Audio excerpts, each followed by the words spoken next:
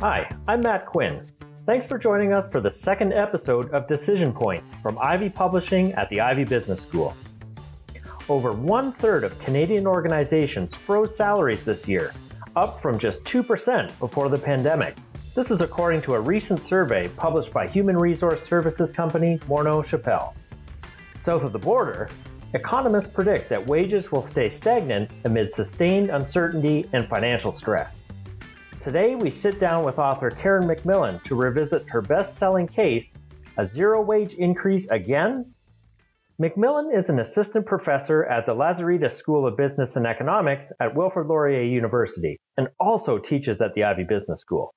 During this discussion, we unpack how to write and teach cases covering core HR topics in organizational behavior. Topics range from employee motivation, compensation management, and organizational justice. Developing a systemic approach to performance management is crucial, now more than ever for organizations. So I hope you enjoy our conversation. Karen, let's start from the beginning. What prompted you to write this case? Well, this is not a glamorous backstory, Matt, I'm afraid. I was a doctoral student and I wanted to go to a conference. The school would pay for my trip if I had something accepted at the conference. I figured it was easier to write a case than to do a whole research project. So I started looking around for a situation on which to write the case. Necessity is the mother of invention, I guess. The good news is the case was accepted at the conference, so I got to go, and it actually won the top case award at that conference. That is so cool. And from the publisher side of things, I'm seeing so many really great cases coming out of conferences. And what I love to see, especially now in the situation we're at with conferences going online, they're starting to tackle some really interesting topics at these conferences. And, we're participating in a few about female leaders in cases, for example, and really looking at some important topics. So it's a great place for people to think about, where do I start? I agree. And one of the great things about bringing a case to a conference is you get lots of feedback from other people, and probably people that are different from the ones around you at your school. So you get these perspectives, you get to integrate that into your case, and I think it makes for a better case. Yeah, that feedback loop, which is really cool.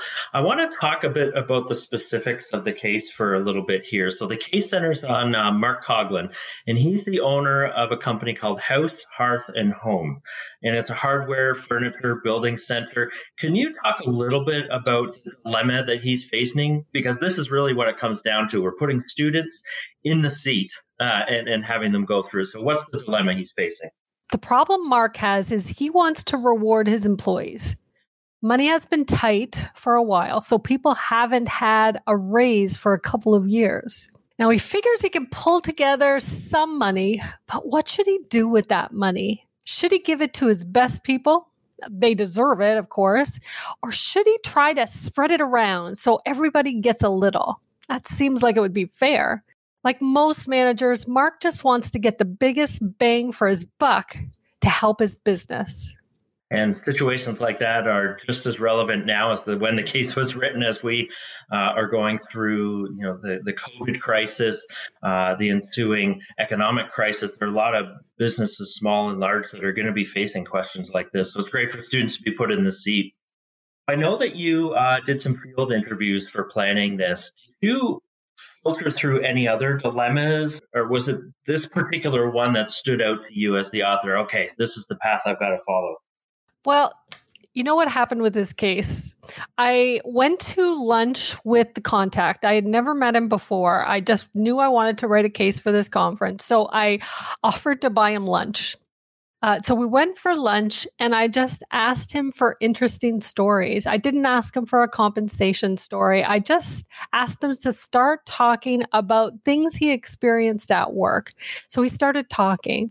And this guy was a great manager. He was very thoughtful. He was the type to think through employee issues very carefully. So he told me about a number of different things, but the compensation question seemed pretty compelling. I was an HR director for a number of years, and I know this type of problem comes up all the time.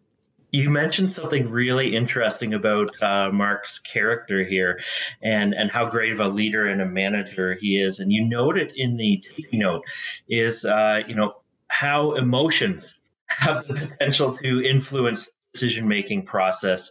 Can you talk a little bit more about that? And I know you've seen lots of different cases. Do you see this adequately addressed in cases outside of OB? Because I know that it's such a tricky part when you get emotion wrapped into it. Well, that's a great question, Matt. I don't know what the answer is, though. I don't read a lot of cases outside of OB. I bet you do, though. Do you see this covered very often? I see it more and more, and I really appreciate it when it comes into play, not only in the case, but the teaching note. We're training the next generation of leaders, and it's not just ones and zeros or finance, which is important, but more and more the soft skill, the emotional intelligence side of it. So whenever I see this, I've got a psych degree background. I get excited. So for those authors thinking about writing things, it's just in the teaching note. It's kind of interesting, and it really is important. Well, I agree. I do think it should be covered. Humans are not always rational, and for a number of reasons. And one is that our emotions can affect our decisions. So I know in the classroom, I tell my students to never make a decision when they're feeling strongly about something, either positively or negatively. They have to tame their feelings or take off their emotion goggles to think clearly. I tell them emotion goggles are kind of like drunk goggles. Maybe you've heard of those. Where we have a few drinks and then we don't see things that clearly. It's the same with emotions. We don't want to make decisions when we're drunk, and we don't want to make decisions when we're emotional. Otherwise, our skill level will probably go down. What a great skill for the students to practice in an environment of the classroom where it's safe to practice it, which is cool. Absolutely. Another thing that you talk about, and I'm sure that it's related to this, but I want to make sure we talk about it for those that aren't familiar, is bounded rationality. Can you define it and then bring it into how does this play out in the case? I think we have a basic assumption that we are fairly rational beings. And I mean, this comes from a strong history of schooling, saying we need to break things down and think in a linear way and take all the components of that might affect a decision and consider them equally. Rationally, that is the way we should make our decisions, but the research is very clear that we don't always follow those steps. We take shortcuts. We are biased. There are all these reasons why we are not rational. And I think we have to acknowledge that our rationality is bounded, so that we can take steps to make better decisions and to make decisions that are mindful rather than reactive. I want to go back to that lunch table where you took Mark for lunch. Could you talk about maybe some of those emotions that he was struggling with? Because I think this would put, those that are going to use the case or thinking about writing a case, something like this, puts them in the seat again. What was he struggling with trying to make this decision? I think he was struggling with justice, right? Justice and business concerns. So he wants to be fair. I think this business owner was an inherently fair person where he wanted to do the right thing. But he wanted to do right by his employees who deserved it. And he wanted to do right by his employees generally. So what does that mean? Does it mean being equitable? Actually, equity is not always a path to fairness. In some cases, that we at least have to consider the fact that it might have been more fair to give some people more than others because of their merit. So it's that tug of war between let's treat everybody in a certain way or rewarding certain ones. That's really interesting. So you could see him struggling with it as he was handling his appetizer. Yeah, absolutely. He was, as I said, he was a thoughtful man. He still is a thoughtful man, I'm sure, but he thought carefully about what was happening and how he was reacting to it. And he expressed that pretty openly. He was a very candid fellow. That's really cool, and something that when we get to work with a partner in a case like this, we realize how lucky we are to find somebody that is that open with saying, "Boy, I'm struggling with something." Have you stayed in touch with Mark as he's gone through the decision and the business continues? Actually, I did stay in touch with Mark for a while. We wrote another case together, or he was a contact for a case down the line. But unfortunately for me, he ended up moving pretty far away and taking on he ended up buying a different store. So he's not as easy to take for lunch anymore. But it's great that you got a second. I think that speaks to the experience that he had working with you. Now let's move from Mark and the specific business to the situation. We're sitting here on the 28th of July. We're in the middle of summer here, in the middle of COVID. When the case was written, many were still recovering from the Great Recession. There's some similarities to what we're going through now. Given what's going on now, do you think you're going to change how you teach this case? Has there been anything you go, I'm going to shift slightly how I approach this or work with students on it?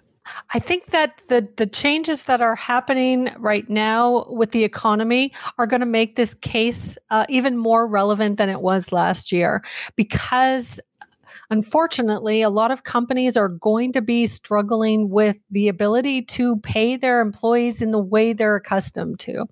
So I think that the case will probably be a little bit more, what's the word I'm looking for? It might resonate with students more, because they may have seen this themselves by the time they engage with this case. So I hope that doesn't happen. I hope that we don't see a lot of situations where money is super tight and where raises don't happen for a while. But I think that's possibly going to be something we see more often. You know, in these times of uncertainty, I think it becomes even more important for us to be very careful about what message we're sending to our employees. And people take money as a message. So every message that the organization sends to their employees in these uncertain times, I think they're going to be scanned even more carefully than usual by employees. So as money gets tighter, I think it's going to behoove leaders to be very clear about what they value and what they reward. You know, mindful decisions and careful communication as we go forward in this time of uncertainty are going to be more important than ever. And the students will have the lens, because they're going through it with all of us. They're seeing it in the news and in social media. And now they get to play the role of that leader, giving them practice for when they graduate and go out and get those jobs, to be the mindful leader, like you said, moving forward. That's pretty cool that this case lives on with new perspectives. Yeah, I hope so. Have there been any challenges or surprises when you've taught this case that you go, boy, I didn't see that coming? You know what's funny, Matt? I'm always surprised how fast students suggest that Mark should simply fire the underperforming employees, that's the solution to this case. Wow. And you know what? That is a theme. I don't know if it's just my students, but I find students are very quick to jump to termination as a solution. I do not know why they are so quick to pull the trigger, but that never ceases to amaze me. That's really, really interesting. Might it have something to do with that they've never been in the position of sitting across from somebody having to give that very challenging news? And it sounds great in theory. I think you're 100% right. Students think that it's a simple solution, and that when you fire somebody, all the problems that were happening with that person go away. And it's not the case, of course. And so I do try to make or have a bit of a conversation around that point. I know it's not covered in the teaching note, but to explore that a little bit, to say, yeah, once you're sitting across from somebody, it's hard, and it should be hard. So what else do? You hit pause on the case. You take that path. What other ways do you challenge the students when they come with this type of a solution? Is it asking other questions? Do you role play? What else happens in the classroom when you hit this? Well, that's a good question. I think that sometimes it depends a lot on the context, of course, and if we have time, but I am definitely about taking a sidestep and entering a new pasture. So entering a new conversation, if it seems to be something that will fit well. And I will happily take out something to make that happen because it's organic and because it's coming from the students themselves. This is why case teaching is so exciting, because you can respond in the moment if it presents itself. And I think it's smart to open yourself up to that possibility and not to stick to that case plan because the students are the ones that need to tell us where we should go. So being open to those suggestions and being willing to take a different path and relaxing maybe a little bit on the teaching note or that path, that they're really just suggestions or guides, not rules. Absolutely. And what I would expect to see is, this case is used around the world. This is, I don't mind saying, Matt, it's thrilling to me to see how many people use this case in countries that I'll never get to visit. So my case gets to go where I don't get to. And I expect that every one of those instructors will interpret this case and use this case in different ways. And that's great. They should use it in a way that makes sense for their learning objectives that they're trying to hit, and for their particular students. And every time I teach the case, it's a different experience for me too. Maybe what we could do, try to take advantage of the podcast and, easy access to email, is that if there's anybody listening that's used the case and they've had different experiences with student solutions or some interesting challenges that come up, I'd encourage them to send us an email at Ivy Publishing. You can check out our website for that. And then, Karen, I'll share with you if we hear from anybody, because it would be cool to see the different perspectives as you cross different continents and different regions. So let's do that. Let's open it up to some of the listeners. That'd be kind of neat. I think that's an amazing idea, Matt. I would love to hear from people who have found different things to leverage in this case, because we can make that teaching note even stronger, or we can change the case even perhaps a little bit and focus on some things more than others if that seems to be of value. So please, yes, if you have things that have worked for you or that you'd like to see explored or would suggest other people explore, please send those in. That's cool. Let's do it. And so I know, we've talked a bit about the teaching note and about the case and using the case, but I'd like to open it up now for your advice to the listeners for new case writers. What is the experience of teaching this? You've mentioned a great relationship with the subject and Mark. What other advice might you have for new writers, things to do or things to avoid? Okay, well, I think I would suggest that if you want to write a case, you should write a case that you would want to use. It should speak to you. You can't try and write cases for other people. You should think about something that would make you excited to get into the classroom. The story doesn't have to be world stopping. It doesn't look at this case. This is a pretty tame situation, but it has some tensions. And I think that's what we want in a good case is we want people in the room to split into sides and be ready to argue for their side. Debate is wonderful because it makes students think through their ideas. They get to practice persuading. They get to jump into learning. So build some disagreement into your case, and I think that makes it more engaging. I'd also suggest if you're writing a case is put as much time into your teaching note as you do your case. Find a teaching note that you love and that you found really useful, and copy that. Because the teaching note is, I think, critical to a case. If you're writing a case, there's no instructor in the world who has ever said, "Oh, I have so much free time to prep for class. What am I going to do with all my free time?" No, they are all saying, "I need something that I can run with tomorrow." And that's what a teaching note should do. It allows you to jump into the classroom with a logical plan that actually works. Yeah, I love that. It's jumping right in. Use that teaching note, jump in. And then, like you said, as you're getting more comfortable as a user of the case, then you can start making it your own. And giving the feedback and taking different dimensions or different viewpoints. But one thing I wanted to reinforce is, thinking about using it yourself, using it in your classroom. And that's the safe space that our students need to test out ideas, to back up their ideas, and also the place for them to say, maybe I was wrong. I'm going to take this different perspective. Oh, that's great when that happens. Karen, thank you very much for taking the time to be with us today, for writing the cases and being open to that process of how did it work for you, the different angles that you've seen. So thank you very much for always being willing to work with us and sharing your different ideas. Oh, thank you so much for inviting me today, Matt. I had a lot of fun talking to you. Great. Talk to you soon. Okay. Bye now. If you enjoyed today's episode, subscribe to Decision Point on Spotify or wherever you listen.